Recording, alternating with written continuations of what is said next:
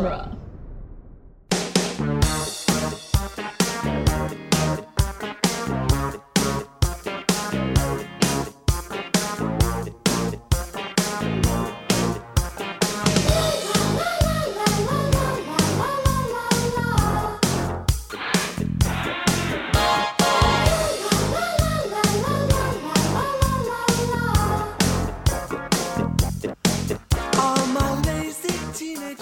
Hello and welcome back to Cornetto Minute, the soon-to-be daily podcast where we will analyze and celebrate Edgar Wright's Cornetto trilogy 1 minute at a time, but it is not this minute. I'm Nick Jimenez, assistant manager. I'm Scott Corelli.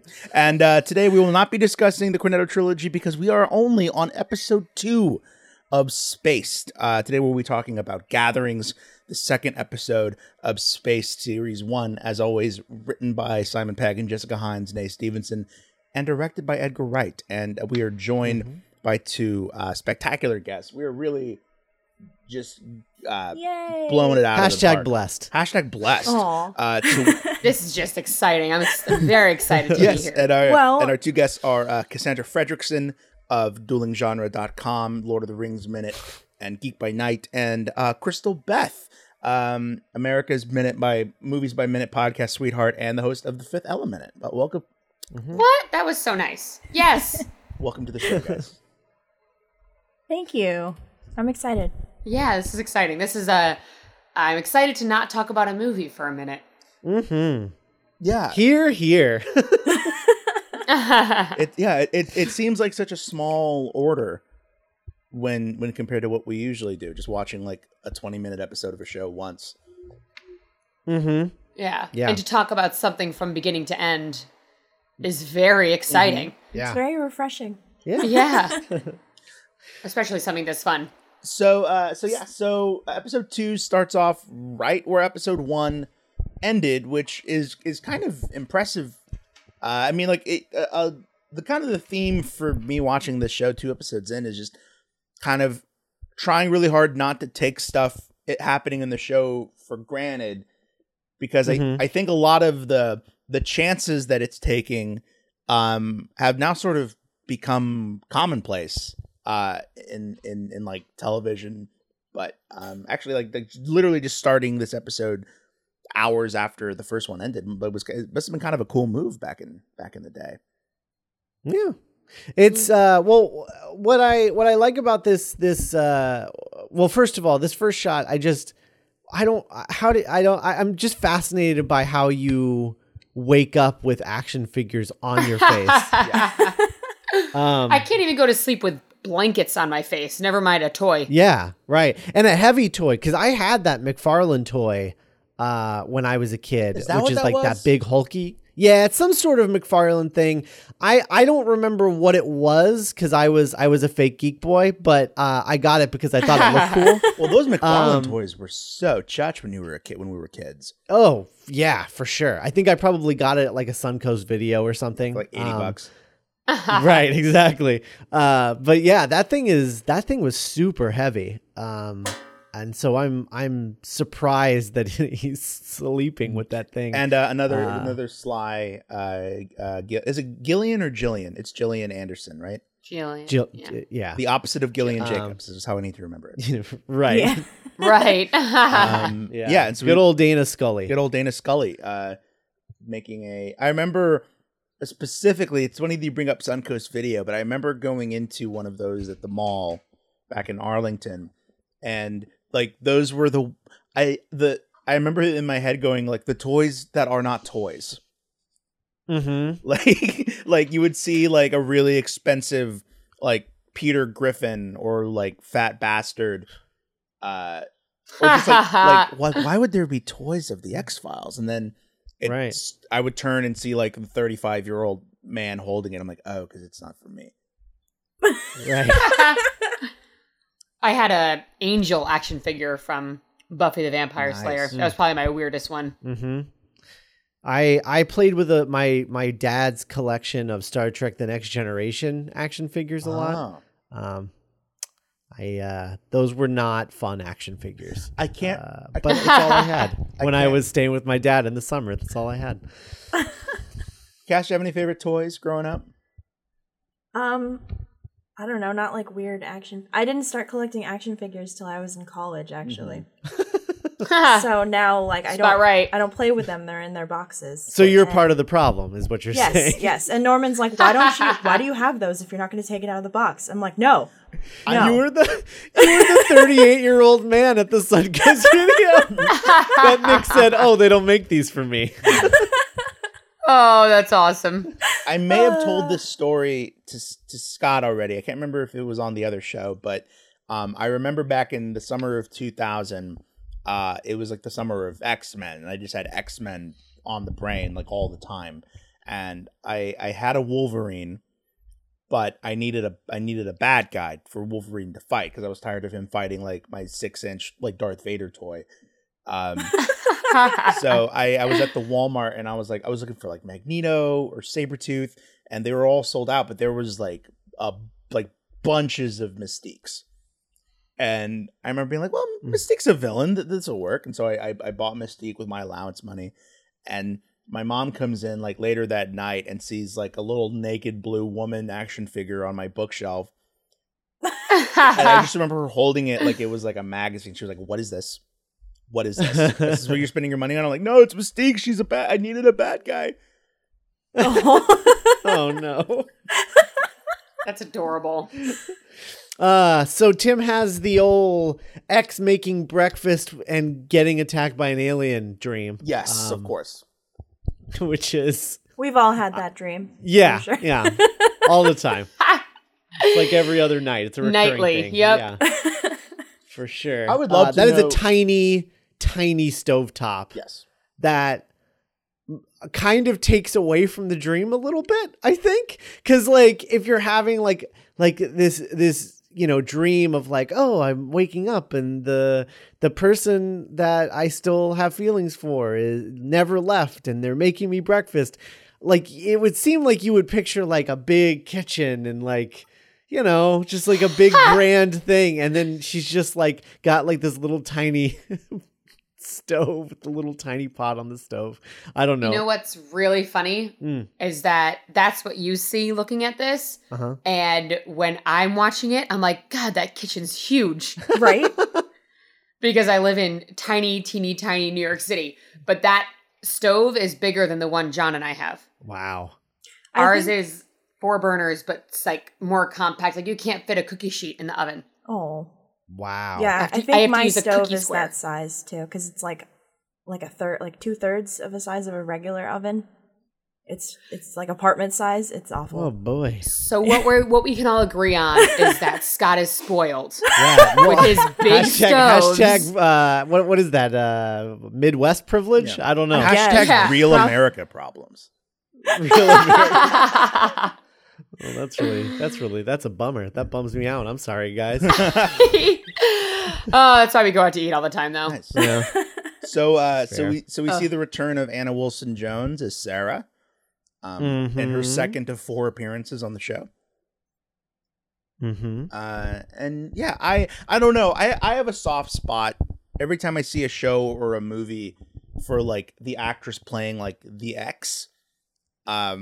This is like, this is kind of a better example of that archetype. But like whenever I see like chubby 20-something comedian walks in on girlfriend cheating on him in like the first seconds of a pilot, I'm always like, who's that? Is she working still? Yeah.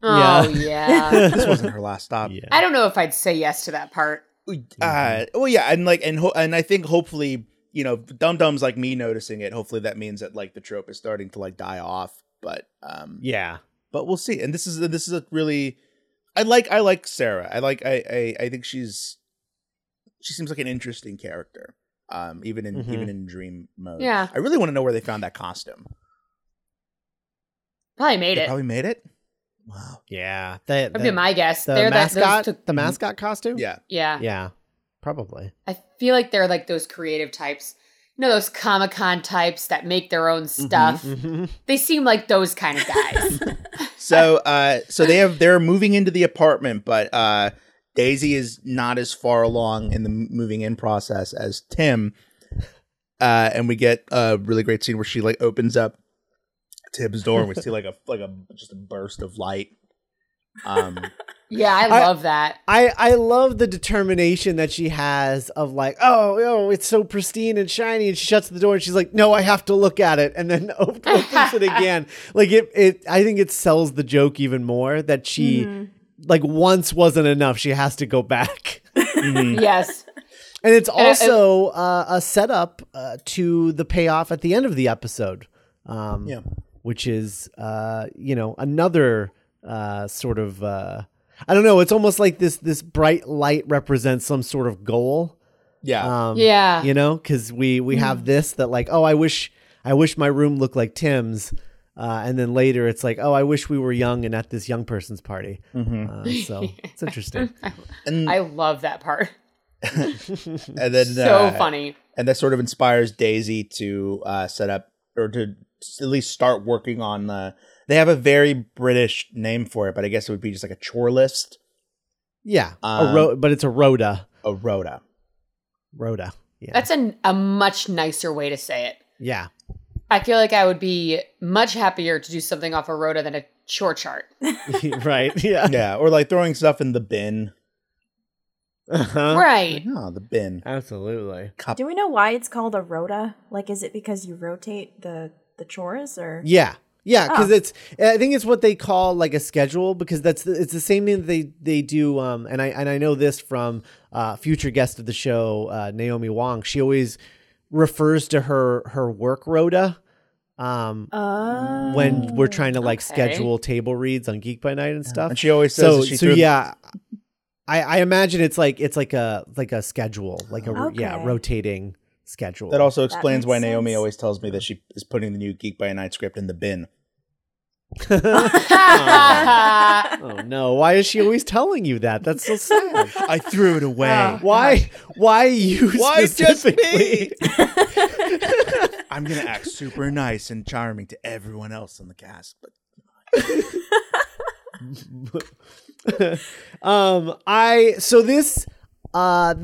this whole sequence, like before we even get to the Rhoda montage sequence, this whole thing where Daisy is avoiding work God, so true life. Oh, I've never felt like, I've never just like watched a character do a thing and be like, oh man, yes, 100%. This is exactly where you look for anything to avoid writing. Because you know that you're not like feeling the juices flowing or whatever, and so you're like, I need to write, and they're like, oh, but I have all these dishes to do. Let me do the dishes, and then I'll do that. Well, I've already done the dishes, so let's vacuum and take out the garbage and clean the bathroom, and you do all these things that you always put off when you don't have writing to do. But suddenly you have writing to do and your apartment is like pristine. Yep. If I have a deadline ever on anything, it's the cleanest anything around me has ever been. I've gone grocery shopping, which I never do. Like, it's just all these things that I will never, ever do unless I have to do something else. It's almost uncomfortable watching her like this because I'm like, oh, God, it's true. Yeah. And a couple of, this is like the first moment of many, but like watching this episode was the first time that you really kind of feel, and I guess you just feel like bringing it up because this is a podcast that is going to very heavily sing the praises of Mezer's Peg Frost and Wright, but I do think the X factor of this episode, the secret sauce, is absolutely Jessica Hines' script, or Jessica Hines' half of the script. Like, it's funny, like Scott and I were talking, and Cassandra came in about the Baby Driver podcast, and about how it's weird that Spaced is like, it's like, why is Spaced the Edgar Wright project with the most fleshed out female characters? And then like the answer is in every opening credit of the show. Right. It's because a woman's writing 50% of it. Yeah. Can't see that. Absolutely. The other thing that we've been doing on this show is sort of calling out elements that are brought back in the other in Edgar Wright's other films, because he repeats gags and things like that. And so right here, this bit where she starts describing what she's about to type in the rota, and then from off camera he throws a bottle at her head. That's Hot Fuzz, because they're always throwing that trash can from off camera. Fuck off. Yeah, right. Yeah. So that's a reference to that, which I really love. And then speaking of Hot Fuzz, then the actual rototyping montage is also feels a lot like the paperwork sequences in Hot Fuzz. And listening to the commentary from back in the day with baby versions of everyone, like apparently Jessica Hines' performance, like the kind of like twitching she's doing while writing is sort of her channeling the movie Shine. Have you guys seen Shine? Yeah. No. Yeah, it's like about this like this what's the word when you're like a savant at the piano, and like the twirling like appliances was sort of like meant to be Fantasia, but I don't know, there's just like so much going on in like these 5 seconds. The Shine, was that Barbosa? Yeah, Jeffrey Rush. Right, yeah, okay. Who, if talk about someone who needs to be in a goddamn Edgar Wright movie. I know, right? Yeah, right? Oh man. That would be so good. And then also on top of all of that, like, yeah, you have the Fantasia thing with the dancing pots and pans and the chores, the dancing chores, basically. Yeah. But then what it feels like sometimes. Oh yeah, absolutely. But then the music is actually from the writing montage in Misery. Yes. Yeah. So there's a lot going on here. Yeah. And like watching this, it's so weird. Like when I watched this back in like the early 2000s when it came to America, I watched it sort of aspirationally, like, oh, this is, all these people seem so cool, they're in their 20s, like they're grown-up problem, like they're still kids but they're living on their own, this is amazing. It's like my favorite band in the world is the Hold Steady, and all of their songs are about like going to parties and getting drunk and like being dumb. And when I was a teenager, that was aspirational because I never went to parties, I never drank, I never like went crazy. But now that I'm 25, I can listen to the Hold Steady, and now it's like, oh, I remember those nights. And this kind of the same thing is happening with Spaced, where it's like, I'm like, oh, they're piling on so many references at once. Like, why are, you know what I mean? Like, it's like, oh, right, yeah. Because like when you're a young storyteller, you do sort of wear your influences a bit more, I don't want to say obviously, but a bit more broadly. Like on your sleeve. And I think about how deftly all of these writers have gotten at like kind of hiding their references and hiding their influences, but in Space it's just like boom, Misery, boom, Raiders of the Lost Ark, boom, 2001: A Space Odyssey. Right. And it's absolutely, it's interesting. Yeah. Well, and speaking of Raiders of the Lost Ark, we get that great Raiders of the Lost Ark reference after Daisy immediately falls asleep upon finishing the rota. The rota. 2.5 minutes have passed, which is an ongoing joke of like not a lot of time passing. But then we get the you know, we have something to do that I think you're gonna like, and then he says, "It's important, Daisy, trust me," which is obviously the Raiders of the Lost Ark thing, except, you know, Daisy instead of Marion. And then we get our second double entendre joke of Daisy and Tim seemingly doing something that a couple's doing, but actually doing something that platonic friends can do, which is just doing chores. They do their chores together, which I think is like a weird, such a weird resolution to that joke. In like 9.5 minutes, in like less than 10 minutes, they clean their apartment. Which is all the boxes gone. That's everything. The best part is like all that talking about doing it, and then they just do it, and it takes less than 10 minutes. Isn't that just the way? Well, that's exactly life. Yeah, like that's exactly cleaning life. Like, I remember when I was a kid, my mom would be like, "It will take you 10 minutes, clean your room. You're like, it's going to take forever. And then you do it and you're like, oh, wow, not only do I feel more comfortable, but that did actually only take 10 minutes. Yeah. I'm looking at a pile of clothes that I have to hang up that I have had sitting on a music bench for probably 3 days that I'm just looking at because I'm like, it's going to take forever. But I know it'll take me 6 minutes to get all of that in my closet. Yeah. Like the self-acceptance and fulfillment I feel when looking at like a clean room. It's like, why don't I do this every day? It's like when you work out, you're like, why don't I do this every day? My body's so happy right now. Yeah, it's true. And then the 9.5 minutes later gag was actually in post. That was something that Edgar Wright came up with. And because people weren't understanding the joke that it was supposed to look like they had sex and then, oh no, they just cleaned their apartment. Yeah. So he wanted to add a minutes later joke to kind of make that apparent. And then he chose the number 9.5 because that's like 9.5 weeks, which is obviously a movie notorious for lots and lots of sex scenes. Yeah. Yeah. So that's funny. That's so interesting that people didn't know what the joke was. Yeah. Not without that. Yeah.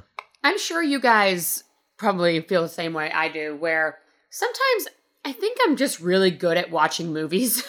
I'm sure you guys feel the same way too, all of you, everyone that does what we do. But I'll be with my friends and they would miss something like that. And I'd be explaining it to them. They're like, wow, how did you get that? And I'll be like, were you watching the movie? Right, yeah. Yeah. Mm-hmm. Well, I think I would have gotten the joke without the 9.5. I love the 9.5 minutes later. I love every time they do that in this, but it's just like, oh yeah. My favorite, I can watch a movie. My favorite way that can happen is when it's a movie that you don't like, but your friend did.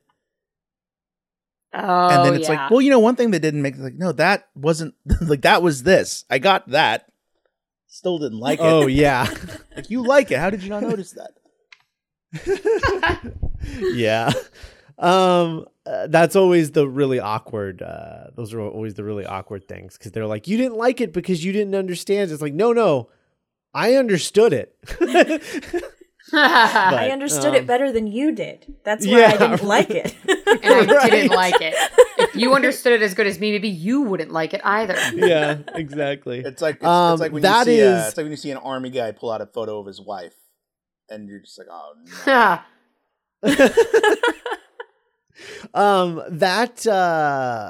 That back crack transition is very satisfying. Is it? I think. Are you a back cracker, Scott? Oh yeah, big back cracker. Absolutely. I usually, if there's another person in the room when I do it, I usually they audibly react every time that I do it. Really? Yeah, they'll be like, I'll crack my back, and they're like, "Oh my god!" Like, hey. So you know how people have little things that, like fingers on a chalkboard or like scraping a fork against a plate or something. Mm-hmm. For me, it's bones cracking. Mm-hmm. When I hear a bone crack, I'm like, ah. And people crack their knuckles all the time, and every time it happens, it gives me goosebumps and makes me shake. Mm-hmm. Mm-hmm. And I will be looking forward to hearing what your back sounds like. He'll do it on stage. I'm usually really good. I'm usually really good about not doing it around people if I can help it, because I know it bothers some people. So I'm like, I can wait. You're so kind. Well, look. Thoughtful. The least I can do. So Daisy kind of out of that thing, kind of out of boredom / wanting to avoid just life, she decides to throw a party in this like. Well, no, well, first of all, I like the bit where she's like, "What are you doing, Tim?" And he's like, "Oh, I'm designing this poster." Well, it's like, "Oh yeah, Wolverine." All right. Yeah. Oh yeah. He starts to go on, and she's like, all right. Because you're better at doing things than I am. I love that. That makes me laugh. She's like drawing Wolverine slashing prices. Yeah. Bilbo I think that might be the first mention of Bilbo. You get a little bit. You get a shot of him in the pilot during their like getting. Yeah, you get a shot of him, but I don't know that you knew his name in the first episode. Right. Did you? Does he mention it like I thought he mentioned it like at least once. Bilbo? Yeah. I think they were like... maybe he did. Another time gag, which is really fun. This happening all in one shot of her looking at the typewriter, looking at the clock, and it panning back to her, and then whip panning back to the clock. I love that gag, which was apparently done like with someone like off camera, pulling it off the wall, fixing the time, and putting it back on the wall again. In the time that it took for the camera to, pan back. Which is that's impressive. That's impressive. I always like stuff like that. I think I don't know. That's part of like the fun of movies. Like it's not fun now that you can just shoot a clock and you could do this gag, but just shoot a clock without hands on it, and then just add the hands. Right. Like add CG hands. Yeah. Yeah, that's the best part, in my opinion, of making movies especially when you're on a low budget, is figuring out how to do stuff so that it looks good without having to spend the money on it or having to do it in post. Because there was nothing worse than when you were, like, when I was in, I'm getting excited. I went to school for film, and I would be on set as the editor. Just because, they're all my friends and they're building. And the whole time they'd be like, oh, we'll fix it in post. We'll fix it in post. And I'd be like, no! You're going to make it happen now. That is not good. No. So when, like, figuring out how to do stuff, like having to figure out how to make something, like the time change or something look farther away and then closer up. And that is fun. Yeah. It works a good part of your brain. It's sort of like, it's sometimes desperation can almost be kind of freeing. Because it's like, well, we have to do it this way, otherwise it won't happen. So, like, let's do it. Yeah. Like, I think in one of the commentaries, one of the hands putting on like the rubber gloves is actually Simon Pegg's. Oh. Oh wow, that's fun. Yeah. So after they decide to do the housewarming party, after like Tim agrees. To Daisy's begging, which I love that little what how would you describe the little squat that she does? Yeah. That's exactly how I would describe it. That little squat. Yeah. And Tim's reaction to it. Right. Like, he like looks down. Yeah. It's like, why are you squatting? So Daisy goes to invite Marcia first, right? Right.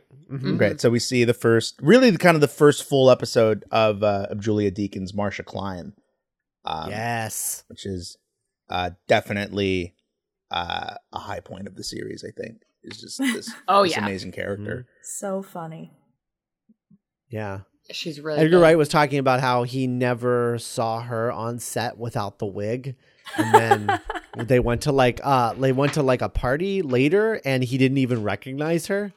Like he didn't even know that it was her because he's so used to her with that hair, and she looks totally different. Yeah, because she's in the other films, the Cornetto films. She's in all three of them. She has like minor roles in all three of them, and she looks completely different. Looks and acts and talks completely different. And so, yeah, I could totally understand not recognizing her at all without that hair. It's very specific. Hairstyle. There's I want to do that. Oh yeah, I want to just have little tiny parts where people are like, "Oh, that great person." You should start wearing a wig when you do Fifth Element. I should. I think it would really add to the podcast. Just start doing have a week where your guests are just like you in character. They've already done. We tried it once. Oh, they have. We tried once. Okay, my bad. I was exhausted. That's funny. Get some of that comedy bang bang action great. going. Right? Mm-hmm. Oh. Wish I was that good. So that their conversation is interesting. It's mostly about. I mean, it's about Amber. Marcia's daughter. Yeah, who again? I don't know. Like that feels the obsession with like these younger girls and like looking back at like girls from the British equivalent of high school is very World's Endy for sure. Yeah, and what was so interesting is in the 2000 commentary with Baby Everyone, Jessica Heinz Stevenson. I just like saying that. I just for some reason I know it's great. It's just the rhythm of it. I know it's great. She sort of talks a little bit about her motivation for writing this show with Simon Pegg, and her thoughts was like, here it's 1999. I turn on the TV and all I see are she's a really pretty people doing boring things. Mm-hmm. And she was talking about Friends. Sure, yeah, it was right after kind of like the Friends boom, the coupling boom. 100% what they were referring to. Yeah, and like here are all these like gorgeous, people that are living lives that I don't recognize at all. And so she was like, well, what if there was a show about 20-somethings where their lives are kind of shitty?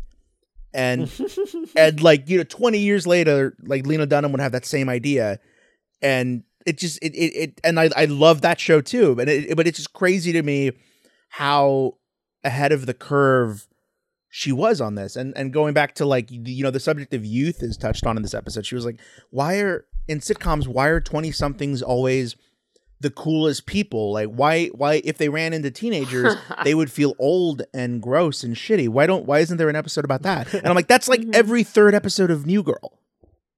Like oh, here's a teenager and Zooey Deschanel. I was like, wow, and like it's just crazy to me how, again, just ahead of that's the best impression of Zooey Deschanel I've ever heard. I know, right?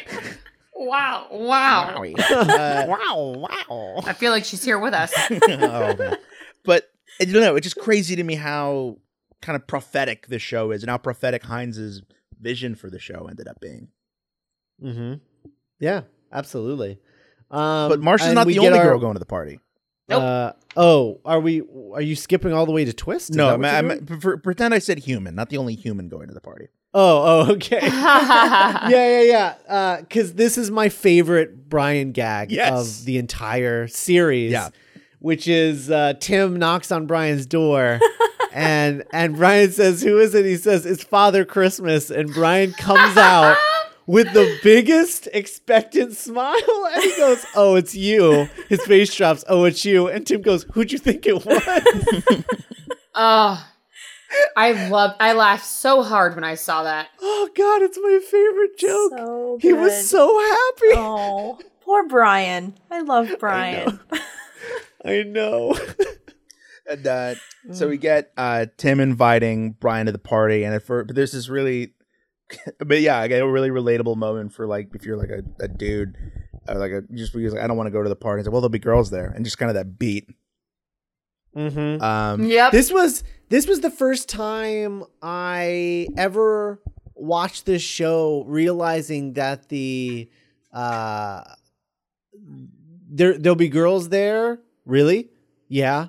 Yes. That was the first time. This was the first time that I realized that was a callback. Like, because Tim does it when he first walks in. He goes, "What are you doing?" And he says something like, "Oh, I'm working on an art piece." And he goes, "Oh, really? Yeah. And then they repeat it, only they swap lines. Cool. And so, like, I didn't realize that it was a callback until watching it this time. And I was like, oh. But I feel like that's actually the way that my like guy friends and I communicate, where it's like, "Oh, really? Yeah. Like just minimal dialogue. A series of grunts. Yeah. Yeah. Back patting. Mm-hmm. Yeah. So the party's underway, but yeah. Oh, not quite yet. We get that scene where Tim is inviting Mike to the party. Yes. Oh, and, they're talking about that. Discussing what kind of gun he should bring. And then also like absentmindedly making a mashed potato mountain, like Close Encounters. That's what that's from. Okay, that's been bugging me the whole time. Funnily enough, in the commentary, Julia Deakin says that is the only reference in the entire series that she understood. Yeah, because she actually saw really? Yeah, I know that. She hasn't seen any other movie. She just saw that one, and so she knew what that was. But I really like the joke where it's like he's being like Walter PPK, and she's like, "Oh, what's that?" And someone's like, "Oh, it's a gun." And completely. And then answering a question with another question. That whole scene is really fun. Mm-hmm. And then the references to are we still? Does that mean we don't have to hold hands in the hall anymore? And he's like, I mean, if you don't want to, I didn't say that. She's like, I guess we can make less sex noises. And then like when she gets her call from her boyfriend, he just starts making obnoxious sex noises randomly. And I love it. When he kind of looks coyly over at her after she stops. Yeah. And so he must have been doing it on purpose, but it was the first instance of, is Tim just like a little bit jealous of this guy Richard for being the actual boyfriend? Yeah. Mm-hmm. Yeah. And also, I mean, Richard, like, I want to shove that guy in a locker. Although it must be said for our new guests, it is brought up again in the 2000 commentary by Jessica Hines that this guy was in a relationship with Janeane Garofalo at the time of the recording of the commentary. Yeah. Oh wow! And it's etched into my mind every time he pops up. I'm like, that guy dated Janeane Garofalo. Yeah. But yeah, no, I mean, you know, he makes her call him Boss Hog, which is super weird. And then the sexiest character in all of television, Boss Hog. Yeah, and then here he's getting jealous of hearing sex noises while on the phone with her, and I'm like, what do you think is happening, dude? Like, even if someone is really having sex, it's not her. She's on the phone with you. Oh my God. Guy's an idiot, is what I'm saying. He's a schmuck. Yes, he is. I want to shove him in a locker. Anyway. He's only in one more episode. Yeah, I love it. So the party begins and we get the self-aware freezer, the 2001 joke, which is really just this is one of those jokes in this show that when I think of this show, this is one of the like visuals that pop into my head is this 2001 freezer gag, of like whistling the Daisy song. Like, I really like that. Yeah. And like, that gag. It's so you're so busy kind of, your brain is kind of identifying like, oh, 2001 Space Odyssey, that it's easy to miss the kind of double, again, just references, just all caps, of you know, him whistling Daisy, Daisy to Daisy. Right. Well, yeah. Well, but that's also the song that Hal, of course, sings to Dave as he's being deactivated. Yeah. References atop references. Right. Yeah. Absolutely. It's guys are so smart. Clearly, I need to watch more movies. Like this is all this is teaching me. I need to watch more movies so I understand what you guys are talking about. But yeah, but if you look at like The World's End is clearly, it's written by men or people that have been around other people and have had relationships and have had friendships that have lasted 10, 15, 20 years. And they're better at speaking human. But here we have Edgar Wright and Simon Pegg, the like early 20s, barely able to talk without referencing a movie. Like this is, it's almost easier for them to speak to each other in references than like people. And that, I mean, I'm assuming, I have no idea, but I'm just like, if they're anything like the way I am, and it was when I was a shitty 20 something, then, you know, it's like, oh, well, the show kind of has that same problem where they find it's easier for the show to reference 2001: A Space Odyssey and Evil Dead and Evil Dead 2 than to like talk about relationships. Mm-hmm. It's sort of like, it's sort of like the anti-girls. Right. Well, I mean, the whole concept of the show, I mean, this sort of thing had never really been done before, where they're like, let's take really mundane storylines, because really, I mean, you know, we'll talk a little bit about it when we talk about the series as a whole with you guys at the end of the episode, but the whole show is a very mundane show. Like, if you just describe what the show is about, it's it's not an easy sell to people because it's not like a high concept show at all. It's very low concept, like very low. Mm-hmm. And so they take these mundane things and they just fill it with all these references to these movies that they love. And that's the show. Like, that's the whole show. And so, like, yes, they're literally just doing 2001, but they're doing it in the context of a really mundane thing that's happening of like, this stupid freezer just keeps freezing up like this. And because it's like just cleaned it out. That's what that person would think when he opens a freezer is like, hey, this kind of reminds me of 2001: A Space Odyssey, not a freezer. Yeah, right? Yeah, exactly. And so like that's the whole show is that that sort of concept. And I think that's really cool. I don't think you're wrong. I think what you're saying as far as comparing this to Girls is a really interesting comparison because I think you're spot on with that comparison, to be honest. But yeah, I mean, you replace, pop culture references with monologues, and that's what the difference between the two shows are. And if there's one fault with Girls, a show that I love, but there's many faults in that show, it almost airs on the opposite end of the spectrum where Girls revels in its mundanity. It almost balks at the idea of being heightened, and then here's Space, to show that like revels in being heightened and being kind of like stylized. Yeah, because that's where I've the never fun seen is. Girls. Yeah, well, you're living. I'm like, yeah. Oh, that's right. Yeah. Tiny Stove. I remember. It's true. You don't need to watch it.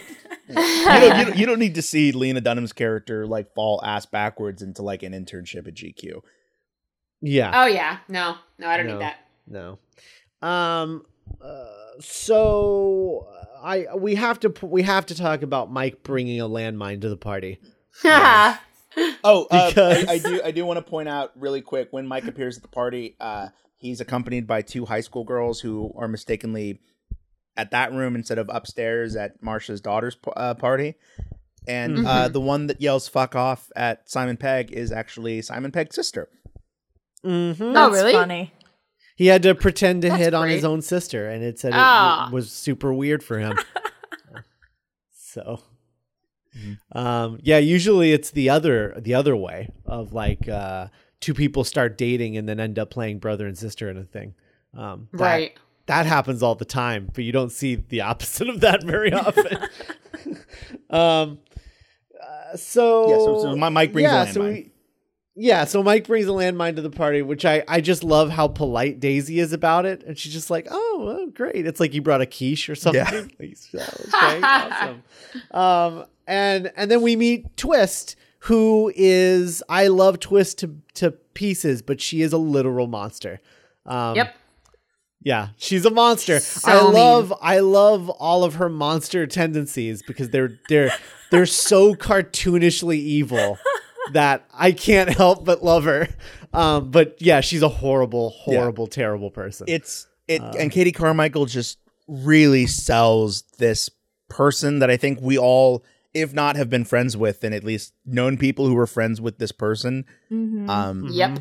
And yeah, it's like, I love the bit where Daisy and Twist are sat at the table, and Daisy's eating like something, but Twist is just like nibbling on a piece of celery. Yep. She's got it next to her mouth. Oh God. Yeah. It's such a specific food. It's so gross. Uh-huh. Unless it's got a bunch of peanut butter on it, it's fine. But I think she does a really awesome job with this character because she's likable enough for me to not be annoyed every time she's on. You can like feel that she was made fun of a lot when she was younger, and now it's just kind of starting to hurt other people. Yeah, like her performance is so beguiling, you can almost miss on a first viewing what an awful friend she is for Daisy.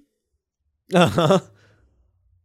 Oh yeah. Yeah, and then Daisy, well, the thing that's funny though is that like, and we've all had that friend that you just sort of stumble backwards into a friendship. And then everyone around you is like, that person is terrible. And you're like, well, they're all right. Like, it's when they're around people, right. And then they say something really embarrassing, and you can just feel everyone in the room look at you like, why did you bring them to this? Aww, and you're just like, like that. It's like that moment where she's like, I can really see what you tried to do there. And then Daisy just starts laughing because she's like, I can't do anything. It's so great. Like, what did she so perfect. Like, what did she say? Like, hopefully this will make you not, think that you have like a fat, stupid, ugly life. Yeah. Oh gosh. She wounds. Yeah, she wounds. Yeah. Without ever kind of like, and I think maybe the balance act is that she doesn't seem to be aware of it. Mm-hmm. Mm-hmm. That she's being very invasive and rude. And I think that is one of what I kind of meant when I was like, she plays it so well that she just says things. It doesn't seem like she's trying to put people down, but she doesn't know how to speak to them. Or like the first thing she says is like, oh, like a midriff, okay, and kind of like pats her tummy. Like, oh gosh, you're just like, oh no, it's. Yeah. Well, and then the other thing too, on the opposite end of the spectrum, you have Marcia who comes downstairs and says, "It's me, the weirdo from upstairs." Oh god! And it's that thing where, and then it's that thing that some people do where they think they're being modest. But really, they're just making everything super awkward. Yeah, well, they want spot on. They want someone to say, "Oh no, you're not weird," or "Oh no, you look beautiful," but like then it just completely backfires. And that's sort of I think that's the rule that a lot of people learn about self-deprecating is it's mistaken for a shield so often. Mm-hmm. Yeah. If I tell everyone like, look how bad I look in this outfit, everybody. They're like, oh, I wasn't thinking about it, because when does anyone ever think about another person? But like, yeah, it's true. It's very true. And then you realize like, oh, when I bring up how weird I think I am or look, it's really just taking the air out of the room. Why do I keep doing this? Mm-hmm. Oh God, I do it all the time. Mm-hmm. It's awful. Yeah, no, it also, there always comes to a point with some people like that where it starts to escalate, where they start to become very confident in their self-deprecation. Yeah. And that's when it's at the worst. Where I'm just going to do bad stuff.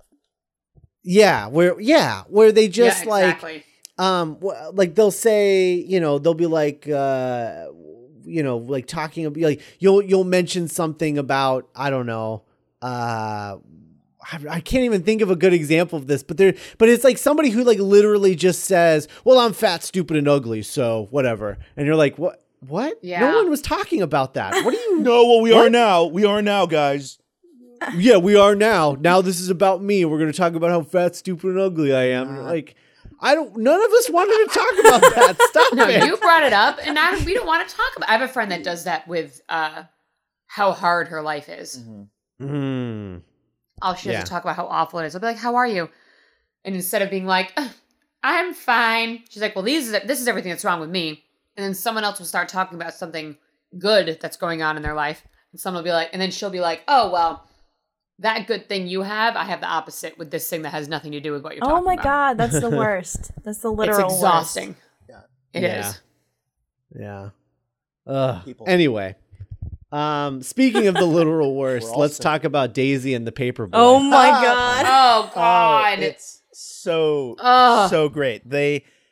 A miracle, just a miracle of casting when they found that. Yeah. Oh yeah. I'll have a half. But he just kind of nips it off. Yeah. Half a mint. I love that she mistakes things for drugs. Yeah, I know. Like, it's such a funny gag. Just not talking about drugs. Yeah. It's such a smart one too. Mm-hmm. Where it's like, I'll have a half, and then or the one in last episode. Right. Where what have you got? She thought, what have you got? Oh yeah, and he's like flattered. So I do, while we're kind of waist deep in the party, I do want to bring up a very something that I one of my favorite parts of the episode is Daisy's party playlist. I believe a centerfold comes into play at some point. The power of love. Power of love. Yep, of course. Yep. Natch. Yes. It's all connected. Yeah. Time warp. Yes. And we get a little bit of Simon Pegg through Tim Beasley getting to vent about his hatred for Rocky Horror Picture Show. Although one of my favorite lines. I can't imagine he feels as strongly about it as Tim does. It feels like it's taken up to like a 13. But it's still pretty. If we want to go to that scene, I guess we might as well bring up kind of the very first in this show, at least the first proper Peg and Frost scene. Yeah. Yeah, and they just beat the crap out of each other. I love it so much. Yeah. My favorite is when flashback Tim slaps flashback Mike. Or it's like the kid versions of themselves are slapping each other, and then Tim is brought back to the present by another slap. I love that 8-year-old Mike still has the mustache, and that's like consistent throughout the entire series. So good. I love that so much. But yeah, so they do a Reservoir Dog face-off, which was more apparent when they shot it, and then they cut out the wide shot that was sort of recreating the poster, because by the time the show was about to air, everyone had done Reservoir Dogs. So they were just like, okay, maybe we don't do this one. Let's cut this one. And so they just kept it to the close-ups to sort of avoid that comparison a little bit more. The tree accident flashback is it's just a great ongoing joke in the show that we never get a very clear answer on, which is my favorite part about it. I think. No, you do in season 2, because I just binge watched the entire series yesterday. Yeah, you did. Good for you. Yeah, well, I've got thoughts. I've got questions about that later. Okay. And then we get they go to Amber's party. How they get in there without being seen as just like total creepers, I don't know. I would never feel comfortable going to a high school party ever in my entire life, including in high school. People like it. Well, I know, right? Oh gosh, I heard. I guess there were parties when I was in high school. I was never invited to any of them. But I feel like it might be one of those things where the kids, the little young girls, kind of weirdly feel cooler having older people there that they're cooler than. Like it's a weird sort of affirmation, which is why they're like, okay, no, cool. These grown-ups can stay here so we can kind of make fun of them behind their backs. Give us a reprieve from making fun of our friends. Yeah. Interesting. It's weird. It's something that you kind of take for granted. We're like, well, surely that can't be real. But a few months ago, I made a living working as a substitute teacher briefly. And sure enough, in high schools, you would get the occasional like, so like, what do you do when you're not like subbing? Like, what do you like to do? I'm like, no, we're not doing this. Oh no! Oh no! My brain doesn't do that. My brain never looked at kids at teachers and thought, oh, that's someone. They were a different species. No part of me would ever want to date a teacher. No, I can't even. No, that's weird. Anyway, so it kind of speaks to the tragedy of being in your 20s is like fooling yourself. I mean, but I think this is just a human nature, which is like that fooling yourself into thinking that you're old when like you're actually young, and like you're really only ever young in retrospect. Yes, like I remember kids in like high school being like, I just miss the good old days when we were kids, and I'm like, you're gonna be saying that for the next 20 years of your life, and sure enough, like they still are. Well, I've never wanted to go back to a time. No, personally. Me neither. My teenage years sucked a dick. It was awful. I don't have I look back on it like, wow, I really tore that up. I like, man, dude. But like I would never, like, whenever I hear songs about like wishing that you looked the way you looked when you were like 16, 17. I'm like, no, hell no. No. No. It wasn't good. It was bad. Yeah. I'm happy to be where I am, and no part of me wants to go to a child's birthday party. Yes. Mm-hmm. I really love the joke. I wanted to mention something we skipped over. I gotta talk about my second favorite Brian thing ever. Oh yes, this is amazing. Yeah, which is the he puts together that Tim and Daisy aren't a couple because they have separate rooms because Tim or I forget which I think Tim. Yeah, Tim calls out that, you can put your coat in Daisy's room. Daisy's room, yeah. Yeah, and Brian's like, you have separate rooms? Oh, that's weird. And they try to cover it up, but then finally they just come to the conclusion of just like, okay, look, we'll be straight with you. You're not our landlord, so we can just tell you we're not a couple. We're faking it to keep the apartment. Please don't tell Marcia. Yeah. We like living here. So sweet. It's so great. And then when Marcia comes in and says, so where should I put my coat? And they're like, and he goes, I'll take it to Tim and Daisy's room. And then the music from the Magnificent Seven plays. Yes. He fires off a finger gun. And then immediately falls backwards into Daisy's room. Oh, it's perfect. It's so amazing. And not only is it amazing because the thing that's so bizarre about the joke is that it's actually a callback to a scene that was deleted where Tim did that to Brian. And so Brian was calling it back to Tim by like using it again. But they cut out the original scene. And so it's just plays as this, and it's so much better as not a callback because it's so much more weird and just like, and it's out of nowhere. And it kind of, when the thesis statement of the show is like real life heightened, the way that it's heightened in your head. And I have absolutely felt like Mark in life, where you just kind of come in and just save the day by just doing like something kind of half decent. Like he's just a hero riding into the sunset. Yeah, like when you're able to like distract someone from someone else at a party, or like anything like that. You kind of do have that Elmer Bernstein music playing in your heart. Oh yeah, like, yeah, I did it. I did a thing that made people's lives better. I was a good friend for like 2 seconds. Absolutely. So it ends with them like with Tim and Mike coming back downstairs from the party. Everybody like Marcia's asleep, and Brian and Twist are like miserable and bored out of their mind. And Daisy's making out with the paperboy. Oh gosh.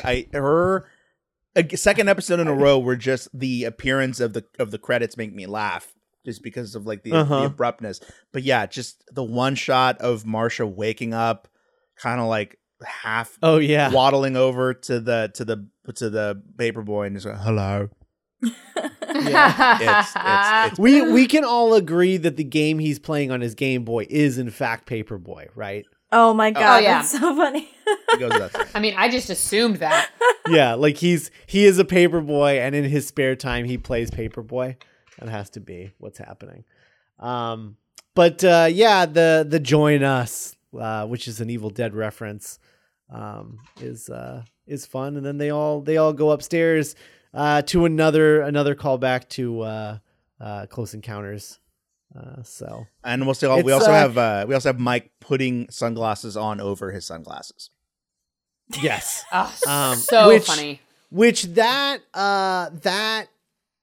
shot of them all putting their sunglasses on in unison was done like I literally was shot like over 30 times because they weren't doing it the way that like some element wouldn't be working, whether someone was off time or the fog wasn't going or the light wasn't in the right place or whatever. Wow. And you can see a montage of them doing this over and over and over again in the space documentary on the DVD set, where they're talking about Edgar Wright being a perfectionist, and how they're like, yeah, it's really frustrating on the day when you're there, but you can't argue against it, because to argue against it is to argue against perfection. Mm-hmm. And how do you argue against perfection? And so you just see them doing it, and then you hear Edgar call cut and then pop his head out from inside the apartment to like look at something that isn't working right or to give direction. And it's just over and over and over and over and over again. In the Kevin, that's good though. Totally. Yeah. I mean, you can't argue with perfection. I mean, that could be on Edgar Wright's freaking tombstone. Yeah, it's true. There's a really kind of charming story in the Kevin Smith commentary, and I was very critical of this last week, listeners, but I'm happy to report that Kevin Smith is much less cringy in the second commentary for some reason, because it's like very clear they're recording it in one sitting.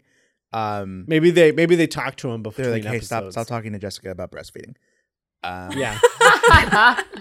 Hey, come on, man. Yeah, literally 3/4 of the first episode's commentary with Kevin Smith is he finds out that Jessica was breastfeeding recently, and then he was just constantly asking her questions about breastfeeding. What? Why? Super creepy and uncomfortable and weird. And Jessica does that thing that I think every woman in the world has had to do, where it's like fake humorously deflecting gross like guy humor. Mm-hmm. Yeah. That's really weird. I'm gonna stop talking. Okay, so this scene, like, how you're so funny, Kevin Smith. You make Clerk. Okay, so this thing that I'm doing. Right you make Clerk. So for what it's worth, this commentary is much less cringy, but there is a kind of a charming story about Heinz Nay Stevenson and Peg invited Edgar Wright for like a meeting, because they're like, we want this dude to direct the series, and at the end, they were like, so what was your impressions of him? And Jessica was like, he seemed really grumpy. But it was just like his brow was furrowed the whole time as he was like pulling out. And like his script, the scripts that he was given for Space were all like doodled. They were just like doodles everywhere of like ideas that he had. And just, kind of the image of this like really young, intense, obsessive dude just being given kind of like his own really low budget toy factory. Mm-hmm. I think they said that like the budget. Go on. Sorry. Oh no, go ahead. Go ahead. No, just like there was a little thing about the budget about how like I think each episode was shot for like less than $1 million US equivalent. Mm-hmm. Yeah. And then finally, I wanted to just say like that shot of them going up the stairs, like when you look at the party and you can sort of like see like the young people like dancing like through the light or whatever. Yeah. That reminds me a lot of the opening shot of the mermaid at in The World's End when they go to like the high schooler like nightclub thing. And you can that's what it reminds me of. But it's interesting seeing sort of visual motifs sort of like return to and perfected in the films.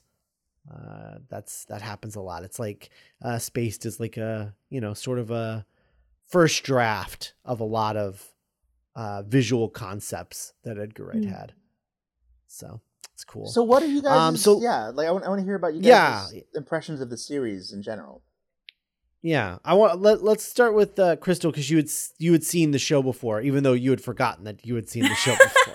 Yeah, so I had seen episodes here and there, never in order. But my roommate was really into coupling and Spaced, and basically any British TV show that came out in the late 90s, early 2000s, and this was in like 2003, I think, that I saw episodes here or there, but it was before I really had the affection for Simon Pegg that I do now.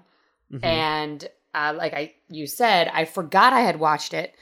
And so when I was watching episode 1 and 2, just maybe like a month or so ago, whenever you first said to check it out, I I got back all these funny, warm feelings of, I don't want to say a better time because I just said that I would never want to go back in time to any part of my life because there were the negatives with it too. But it was just, this show puts me into a space where I had less responsibility.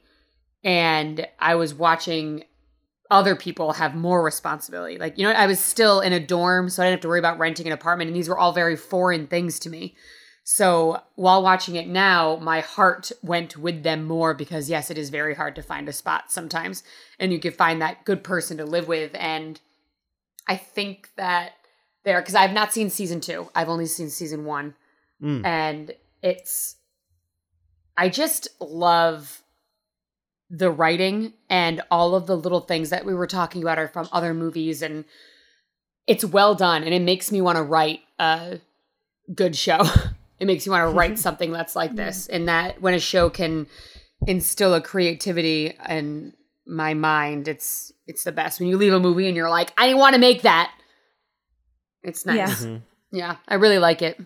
Absolutely. Cass, so you watched the whole show yesterday. Yeah. I wanted to come tell prepared. us about that experience. I literally woke up a little after 11. I watched season 1. I went to work for a few hours, and then I watched season 2, and then I went to bed. That's awesome. So I really liked it. It was very funny. I think the first episode was a little rougher compared to the other ones. Because I watched the first episode a few weeks ago on its own, and then I got distracted by other stuff like Daisy. And so I was like, okay, I'm recording. I need to watch this entire thing. So I sat down and I watched it, and it was really fun.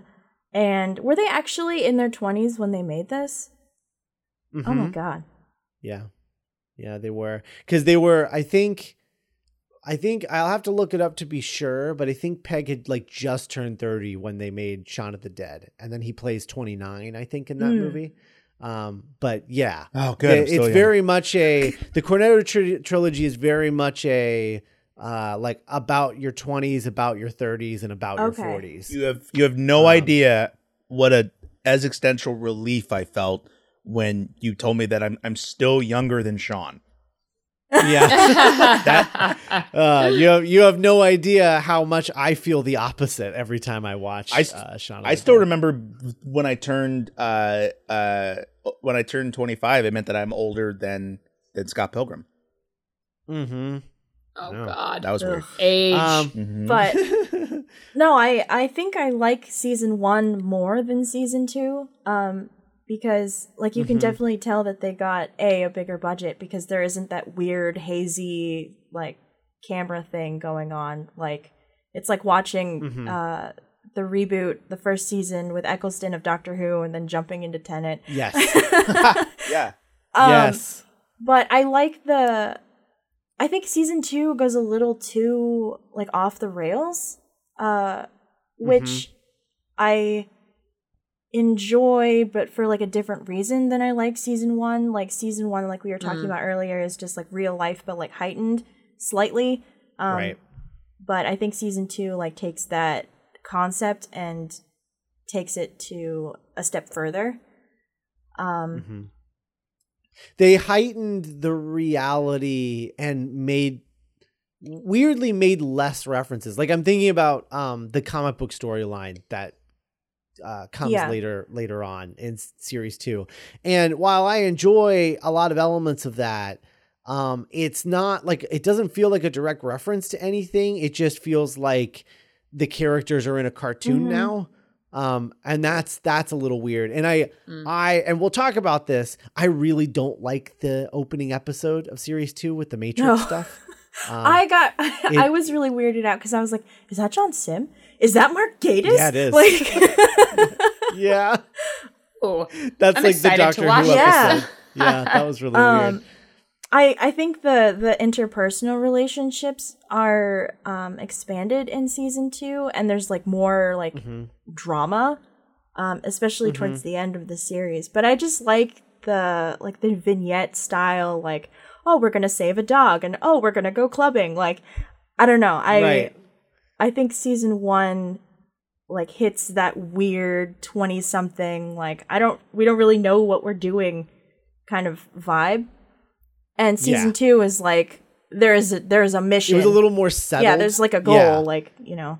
I don't want to spoil it for Crystal, but oh no, you can. It's okay. It's what I like. There's a couple episodes in series 2 that I think are as good as like the last 2 episodes are excellent. And I love the finger guns episode. And I love the One Flew Over the Cuckoo's Nest episode. The other ones I think are a little more disposable, I think. But we'll see as we sort of break them down later on. But I don't disagree. I've always preferred the first series to the second one too. But yeah, no, it reminds me a lot of Community. Like we were talking about how the plot lines are very mundane, but there's all the references and everything. And I think when Community was at its height, like that's what the show was about. It was like these people being friends and just riffing on, you know, like Goodfellas or whatever. Yeah. And I like that season 1 balances that with like being low budget and kind of very charming. I remember I'd be remiss if we didn't mention it at least once, and try not to ever talk about it ever again. But what they tried to, remake, McG tried to remake Spaced as an American TV series. Oh no! And it was, I mean, it's on YouTube, and it is just unbearably bad. Is it better or worse? You can't do that. Is it worse than the Joel McHale IT Crowd? It's much worse, because the only problem with the Joel McHale IT Crowd is Joel McHale is way too attractive to be playing that role. Like he's playing the Chris O'Dowd role. That doesn't make any sense. No, it does not. And so, but it's a shot for shot noted schlub of Joel McHale. Right. Yeah. And that's a shot for shot remake of the pilot of the IT Crowd. So like it's just plays like the pilot of the IT Crowd, only with Joel McHale in it. Otherwise there's really no difference to it whatsoever. But with Spaced, they let's see, instead of being into weapons, Mike is into bowling. What? Wait, but he's an American. And is played by Will Sasso. He should be more into guns. No, he's into right, but see, it's not funny because the whole point, the thing that's funny about Mike is that no one's really into guns in England. Okay. And so what a world. That's why it's funny. Yeah. I want to go there. That's why it's funny. Yeah. And so that they're all like weird, like military history nuts, like all the people that are like really into weaponry in England. So they're very specific culture. But the American space thing is super weird. I got distracted by the Joel McHale IT Crowd. What were we talking about before I brought this up? I had a point of bringing this up. Weren't you talking about the American version? No, I know, but before I brought up, I was talking about Community a little bit. Yeah. Oh, yeah, right. That's what it was. Joel McHale again. Huh? So they tried to remake Spaced, and it was terrible. And, you know, like Tim was way too attractive, and Will Sasso played Mike and was into bowling. And there was like jokes about the guy who plays Brian was a Middle Eastern guy. And so he was an artist, but like everyone thought he was a terrorist. Like, yikes. It was not good, at all. And I look at that and people are like, yeah, you can't make Spaced in America. And I think I to a certain extent disagree, because that's what Community is. Yeah. Just like Cass was saying, Community is the American Spaced. It's the best way to remake a TV show from another culture is to basically be like, take the tone and then make your own show. And that's what Community did. And it was beloved by the same audiences that love Spaced. There's something very deeply right about the American version of Spaced lasting 6 seasons. Yeah. But not a movie. Yeah. So anyway, if you've never seen the Spaced American Remake pilot, I do not recommend checking it. I think. You're like, keep your life better the way it is now. Yeah. That about wraps up this episode. Thanks for joining us. Yeah. Thanks for having me. Yeah, this was fun. I like this. I can't wait to watch season 2. So we'll be back with episode 3, Art. In probably a few days or something like that. I'm not sure what the release schedule for this is going to be yet. But yeah, keep a lookout for that. In the meantime, you can go check out the Cornetto Minute Listener Pub on Facebook and talk about Edgar Wright. If you want to somehow find a way, I know none of you will, but if you want to find a way to defend the American Space Remake, by all means, I would be interested in trying to fathom someone who would do that. McGee, you have anything to say to this prick?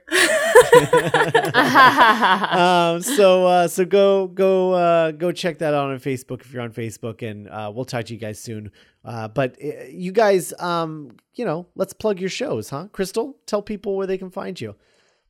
Sure, you can find me on iTunes listening or talking about the movie The Fifth Element in the podcast The Fifth Element. And also listening to other people talk about The Fifth Element. That is part of the show. Other people talk about it. Yeah, that is part of the show, technically.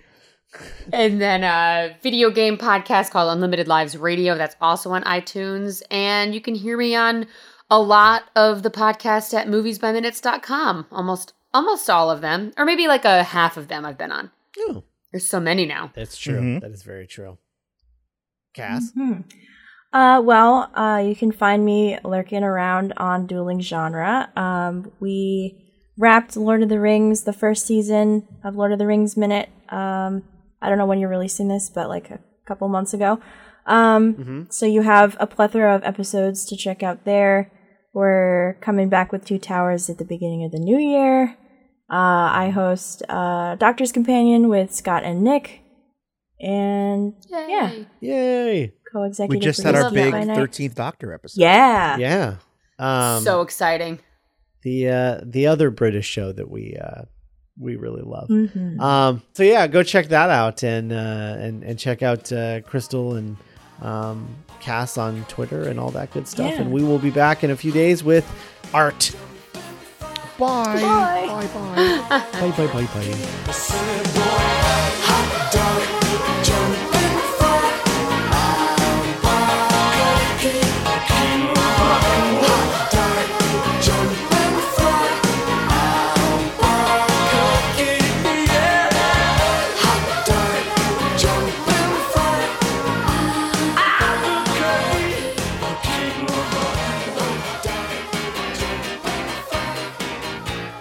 Albuquerque.